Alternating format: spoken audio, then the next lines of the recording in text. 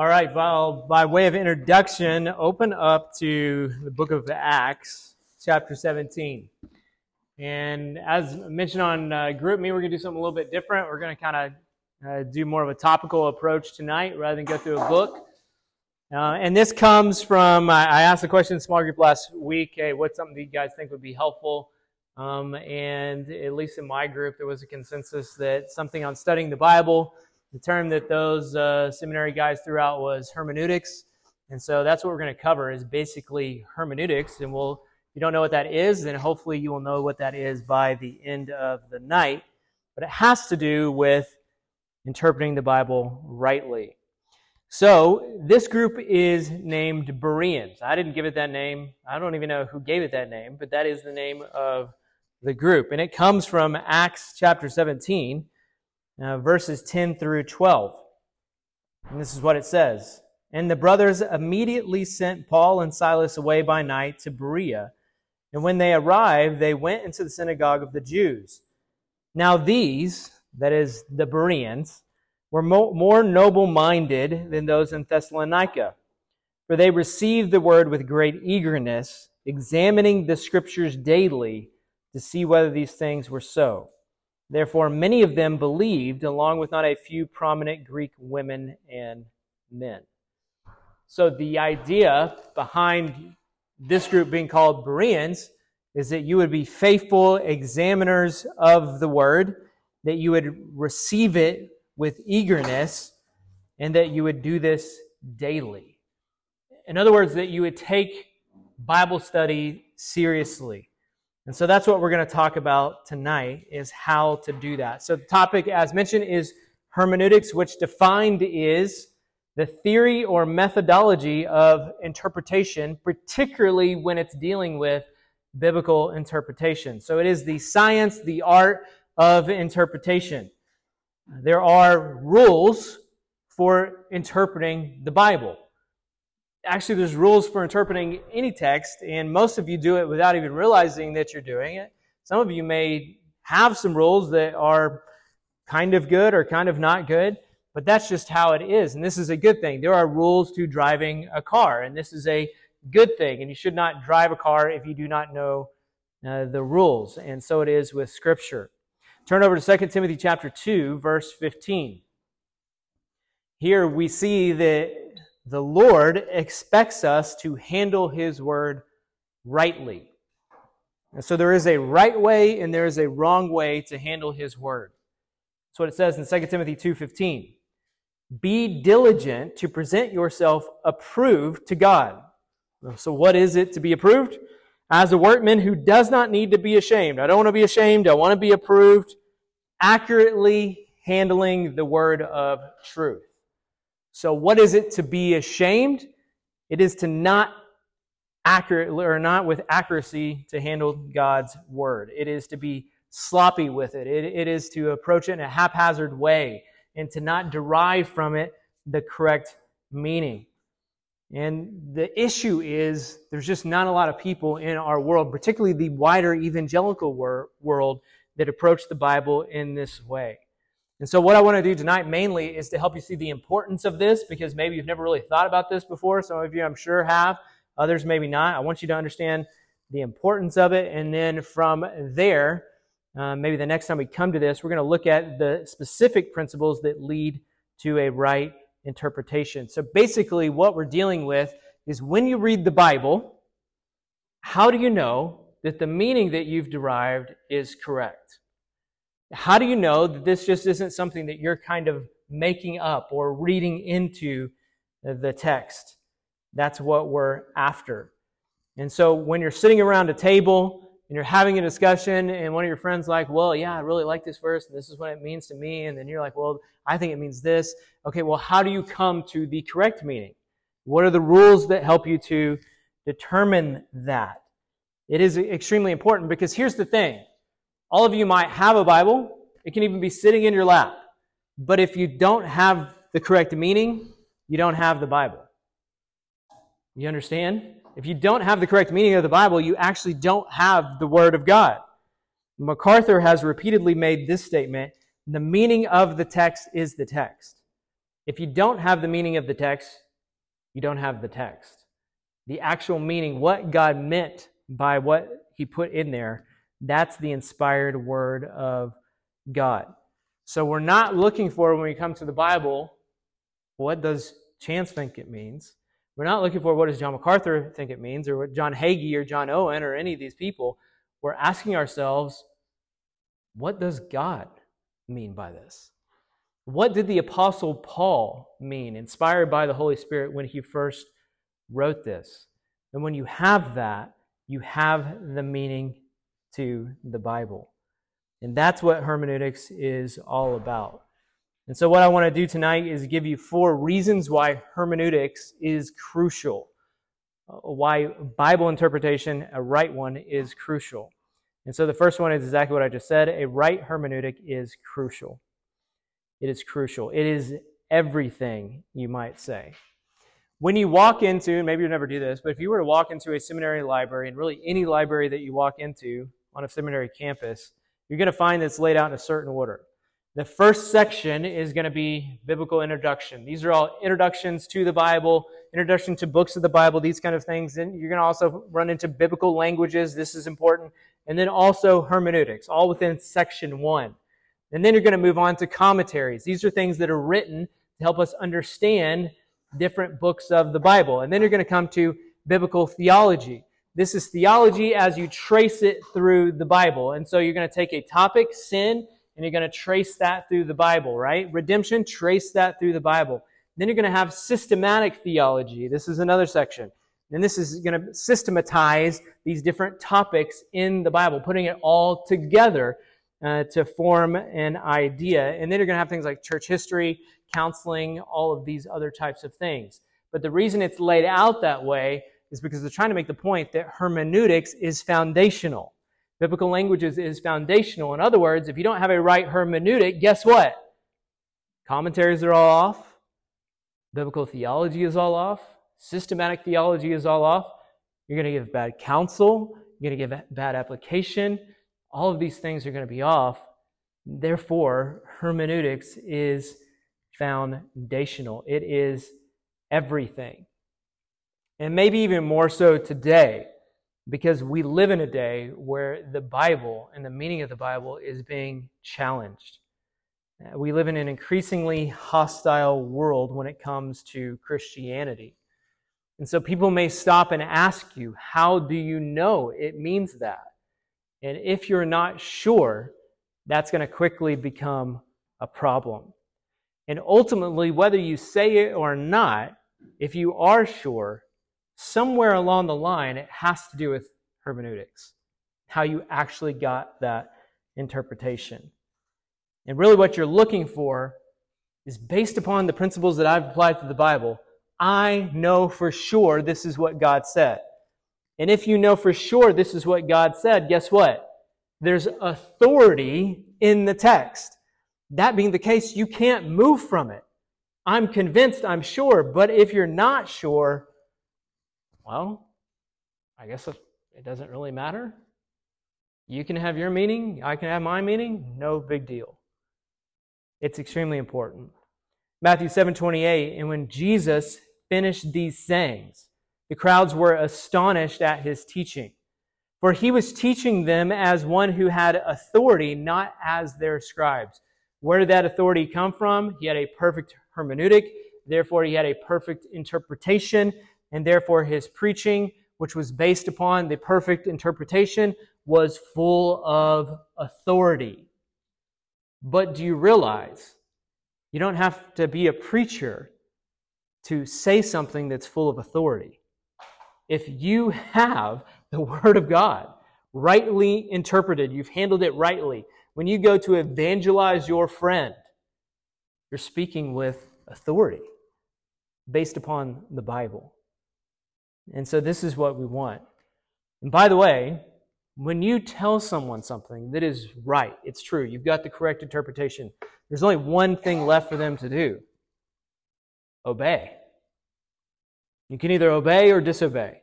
That's the choice that's left up. But if you don't have the right interpretation, well, then you're not led to that point. Now you're still at a discussion level, and we're just going to talk about whether we should or should not, whether this is right or not, and you just keep living the way that you want. If the text doesn't have clarity, there isn't any authority. And this is what you do. And Satan, by the way, loves this. Our flesh loves this. Our world operates from a state of confusion. And so if you're talking to someone and maybe you're talking about drinking or purity for marriage or whatever it may be, and you have someone who's tempted to play around in those areas, typically what's going to happen is they're going to start confusing what the Bible has said about this. Or they're going to be like, well, it's not really that clear on there, because you know what you do when you make it not clear, then you can play around. There's no convictions, do whatever you want. But if you have a solid conviction based upon the Word of God, then it's so help me God. And it goes with all kinds of things. Forgiveness, reconciliation, the way that you handle your time. All of these things should be based upon right interpretation. That's how you get a correct conviction. And even if you aren't malicious in your wrong interpretation, let's just say it's laziness that led to it, God will still hold you accountable for that, because He expects His word to be handled rightly. James 3:1, do not many of you become teachers, my brothers, knowing that you will receive a stricter judgment. Matthew 18:6, whoever causes one of these little ones who believe in me to sin, it would be better for him to have a great millstone fastened around his neck and to be drowned in the depth of the sea. You're not careful with the word of God, you give someone the wrong interpretation that leads them to sin, or let's just say you're not clear with your convictions and you leave the door open in order for them to go in the wrong direction. Jesus is saying it'd be like tying a millstone around someone's neck, leading them into sin. So we can't plead ignorance. A right hermeneutic is crucial. Now the flip side, second point, a wrong hermeneutic is detrimental. And you also might say this, it's ubiquitous. In other words, it's everywhere. Everybody, not everybody, but a lot of people interpret the Bible wrongly. And here's the thing you need to realize. A right hermeneutic and interpreting the Bible rightly does not come automatic. It takes hard work. And you might think that because we're in a day and age where everybody has access to a Bible, that it's just great to get them to read the Bible. I like basketball, so you might say it's great if I just get someone to play basketball. But then if I get someone to play basketball and they go in an actual game and they don't know the rules of the game, that's not going to be great. And it's the same way with the Bible. It is great in one sense to have them read on any level, but if they're misinterpreting it all over the place, if they don't know how to interpret it, then that could actually do more harm than good. And so the end of Bible reading is not just Bible reading. It's not just checking it off and then you're done, you're good. The end of it is to make sure that you've studied hard to get the right meaning so that you can apply it right in your life. So misinterpretation is common. Let me give you a few examples. For those poor souls who spent 3 hours of your life or 4 hours watching the Super Bowl, you may have seen a commercial, He Gets Us. He Gets Us was a commercial all about foot washing. This is the Christian commercial. We're going to have a commercial about foot washing, okay? And it's various different people washing people's feet in various different circumstances. Really, the point of the ad was to say that Christians should be known not for what they're against, but for their service and love for people, which on the face of it is not a bad message.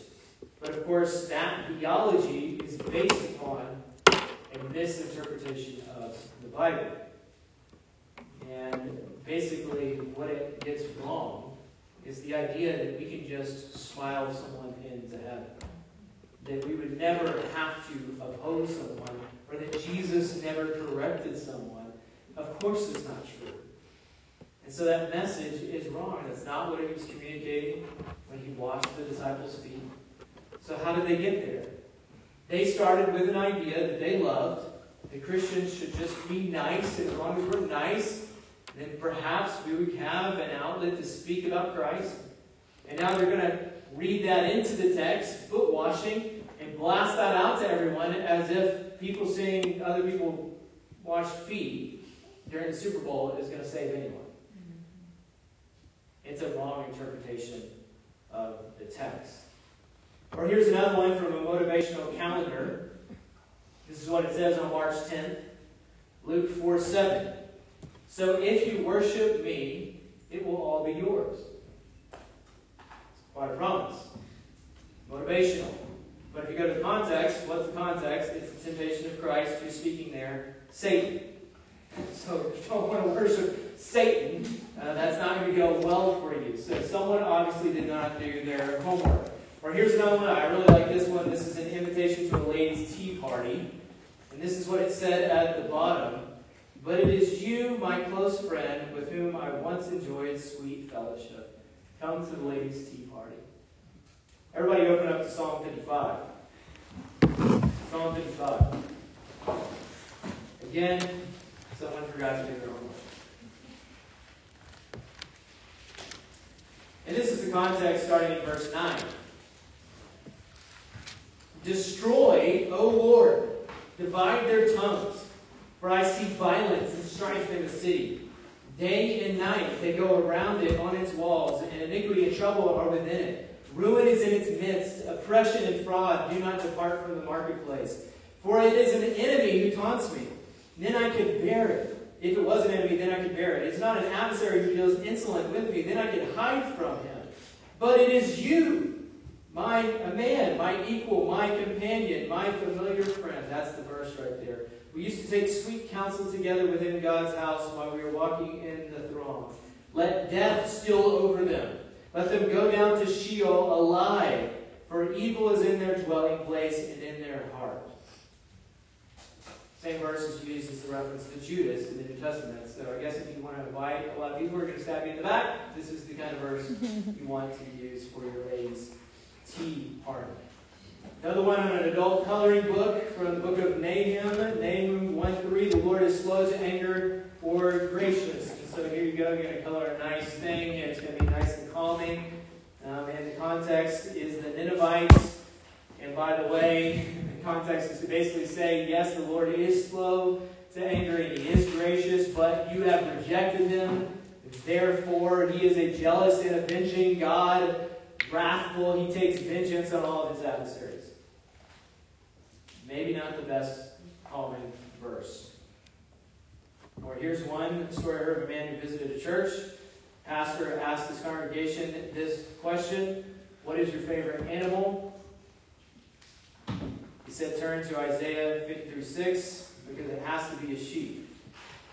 He says, all we like sheep. And they stop. All we like sheep have gone astray. It's the rest of the verse. Right? And so people take it out of context all the time. Now those are all kind of like dumb ones and silly ones, and you're thinking surely they didn't actually take that serious. Unfortunately, some of them did take that serious. But there's also those ones where people are going to knock on your door and they're going to take things out of context in a way that maybe is a little harder to combat. Here's one, Colossians 1:15, speaking of Christ. He is the image of the invisible God, the firstborn of all creation. Jehovah's Witness is going to take that and say, see, there you go. Jesus is created. He's firstborn of all creation. Gotcha. But the problem is, if you do your homework, you know that firstborn of all creation, what is that referring to? It's referring to His preeminence, His importance, right? As a firstborn, He has all inheritance. And so it's different within the Greek culture. It didn't mean that in that sense. And so you have to have an understanding of these things. Or here's one currently being used by the LGBTQ community, Galatians 3:27. For as many of you as were baptized in Christ Jesus have put on Christ, there is neither Jew nor Greek, there is neither slave nor free, there is neither male nor female, for you are all one in Christ.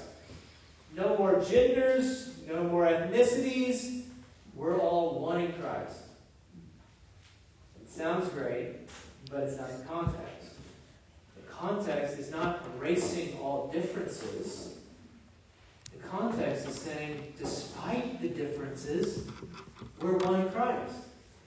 Even though there are male and female and Jew and Gentile, and all of these different things. We are one in Christ. This is how great Christ is.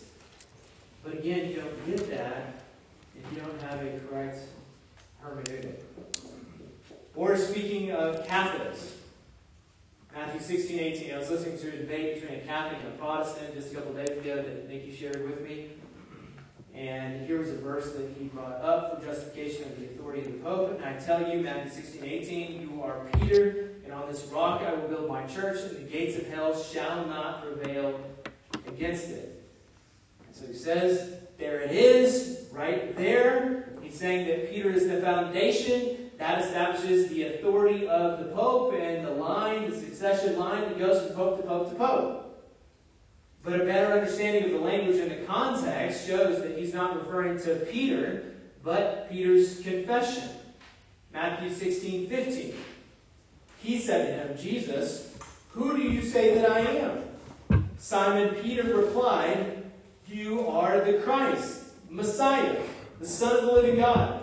And Jesus answered him, blessed are you, Simon Bar-Jonah, for flesh and blood has not revealed this to you, but my Father who is in heaven. And I tell you, you are Peter, and on this rock I will build my church, and the gates of hell shall not prevail against it. What is this rock? The rock is the confession that Peter just gave, that Christ is Lord, the Son of the living God. And so misunderstandings are possible. It's possible to misinterpret the Scriptures. It's possible to twist the Scriptures. And there are people out there who are very much twisting the Scriptures. Peter says in 2 Peter 3:15, our beloved brother Paul wrote to you according to the wisdom given him, as he does in all his letters when he speaks in them of these matters. Yet there are some things in them that are hard to understand, which the ignorant and the unstable twist to their own destruction, as they do the other Scriptures. Who is it that's going to twist? It's those who are ignorant of how to handle God's Word, ignorant of how important it is to handle it rightly, and also those who are unstable and just living upon their own desires. If you come at the Scripture with any other desire, then I want to glorify the Lord. What's going to happen? You're going to twist it so that you might have really the justification to fulfill those desires.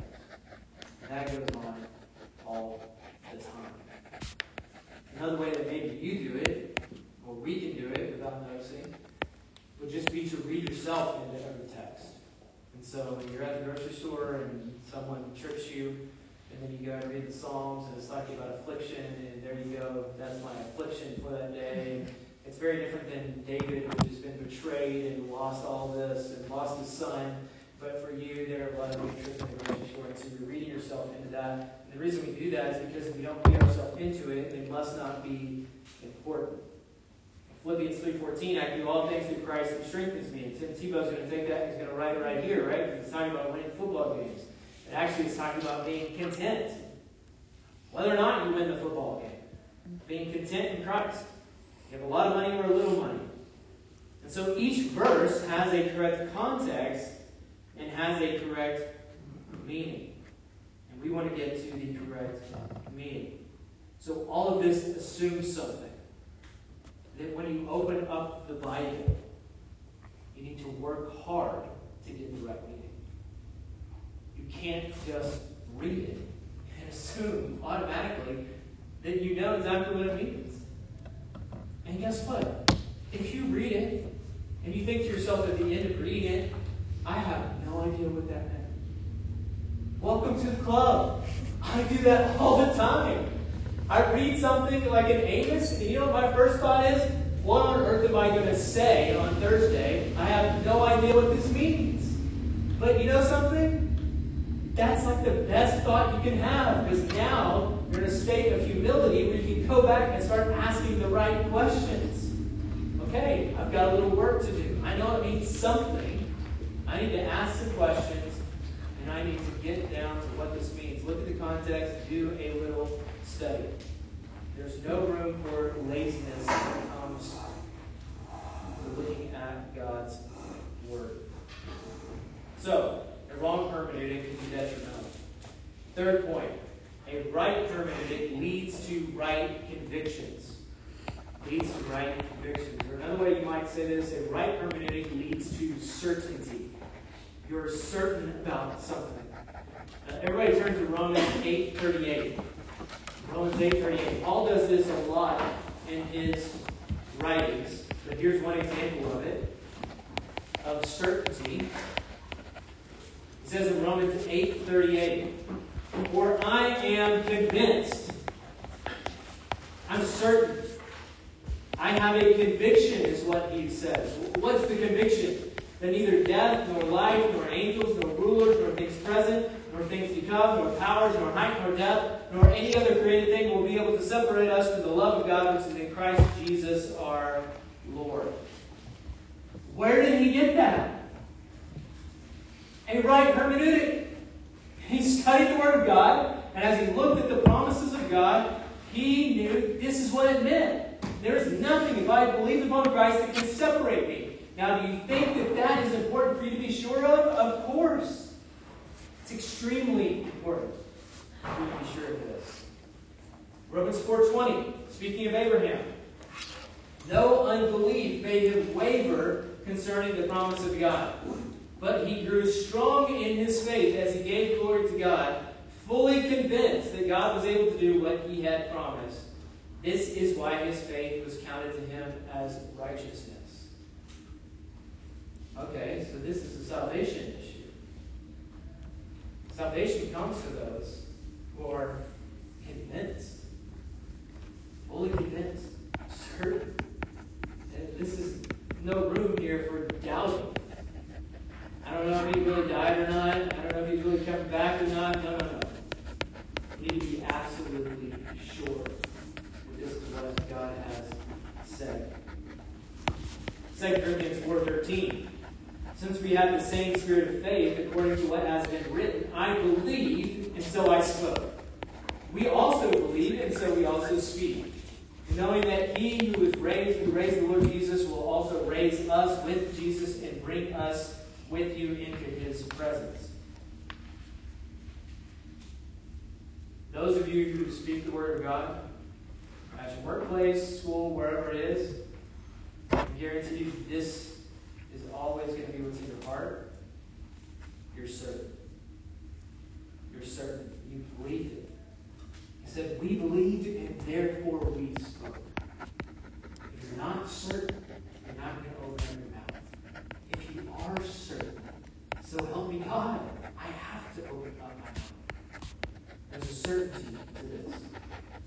Read Christian biographies. John G. Paton. Why on earth did this guy go to an island full of cannibals to preach the gospel? Because he knew it was the power of God unto salvation. And so he went. He proclaimed it. He believed it was true. All the martyrs, why were they willing to die? It wasn't because they were like, maybe, I hope it's right. They were absolutely convinced. So convinced they were willing to go all the way to the stake and to give their very life for it. So, knowing this, what do you think Satan's strategy is? Doubt, confusion, a lack of clarity, uncertainty.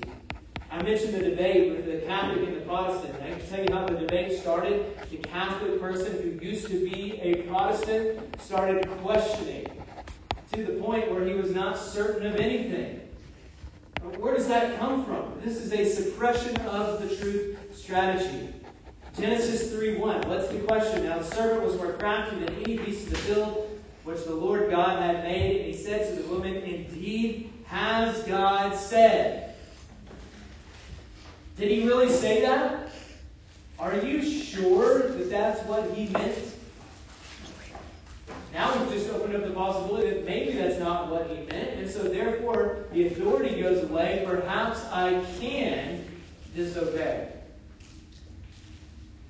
Satan is still running the same play. All this assumes something really important. This assumes that what God has written is clear. It's a doctrine in Scripture. I love this. the name of this doctrine of Scripture. It's called the perspicuity of Scripture, which means the clarity of Scripture. So they picked a really unclear word to talk about the clarity of Scripture. But the doctrine is basically this, that what God has written is clear. It can be understood. Well, I can tell you the hermeneutic of this world is that it's unclear. Everything is unclear. Because if you throw up everything as there's no way to be certain, then guess what that means? You're God, and you can do whatever you want. And they're doing it with everything. They're doing it with the Bible.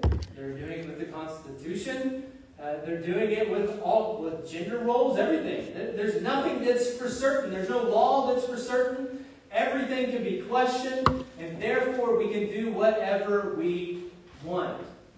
It all comes down to, has God really said this? And in this kind of questioning world, if you have someone who then comes in Amos and says, guess what? This is what God said. You know what that's labeled?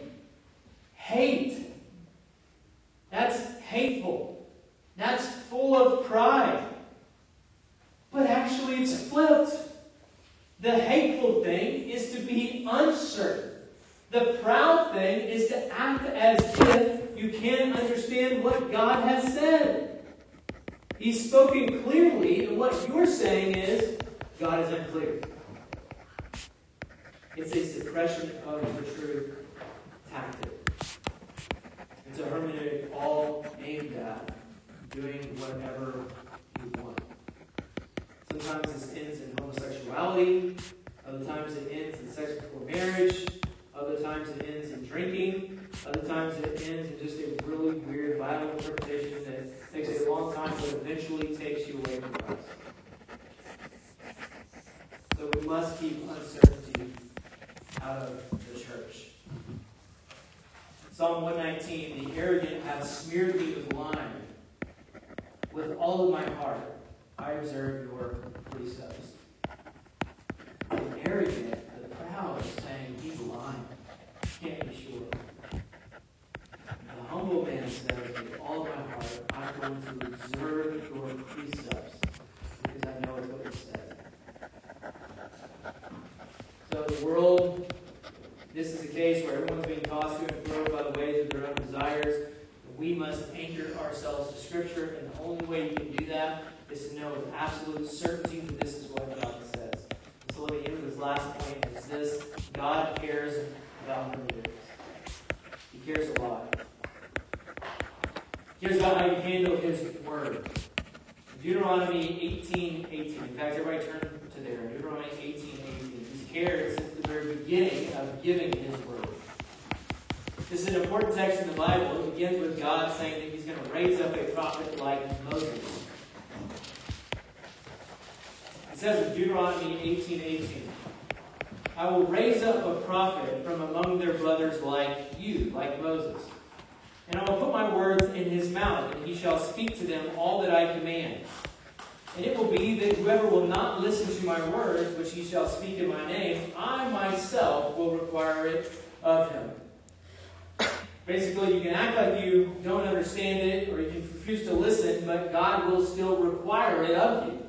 Because I have called that man to speak. In other words, God expects you, the listener, so don't think this is just on preachers. He expects you, the listener, the Bereans, to understand it, to weigh it, to study it, and then to obey it. Especially if you have the privilege of sitting under preaching, of owning a Bible, of living in a land where on your phone you can access millions of great sermons all the time.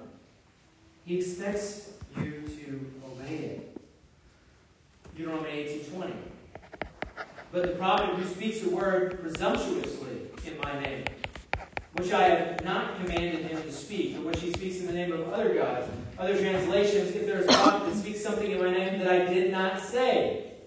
Say something before God has actually spoken, or beyond what he has actually spoken. What's the punishment for that? Death. That prophet shall die. So God takes it very seriously. Deuteronomy 18:21, now you may say in your heart, how will we know the word which Yahweh has spoken? There's so many people out there that are saying so many different interpretations. How do I know which one is right? How can we tell the difference between a false prophet and a true one? When a prophet speaks in the name of Yahweh, the thing does not come about or come true, that is the thing which Yahweh has not spoken. The prophet has spoken it presumptuously, you shall be afraid of him. Meaning, if you cannot verify it, don't accept it. In that day and age, what was verification? He was speaking about future things. It didn't come true. This is a false prophet. Now the canon has been closed.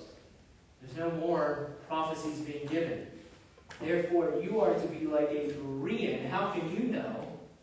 You study God's word, handle it rightly, to know whether what is being said is in accordance with God's word.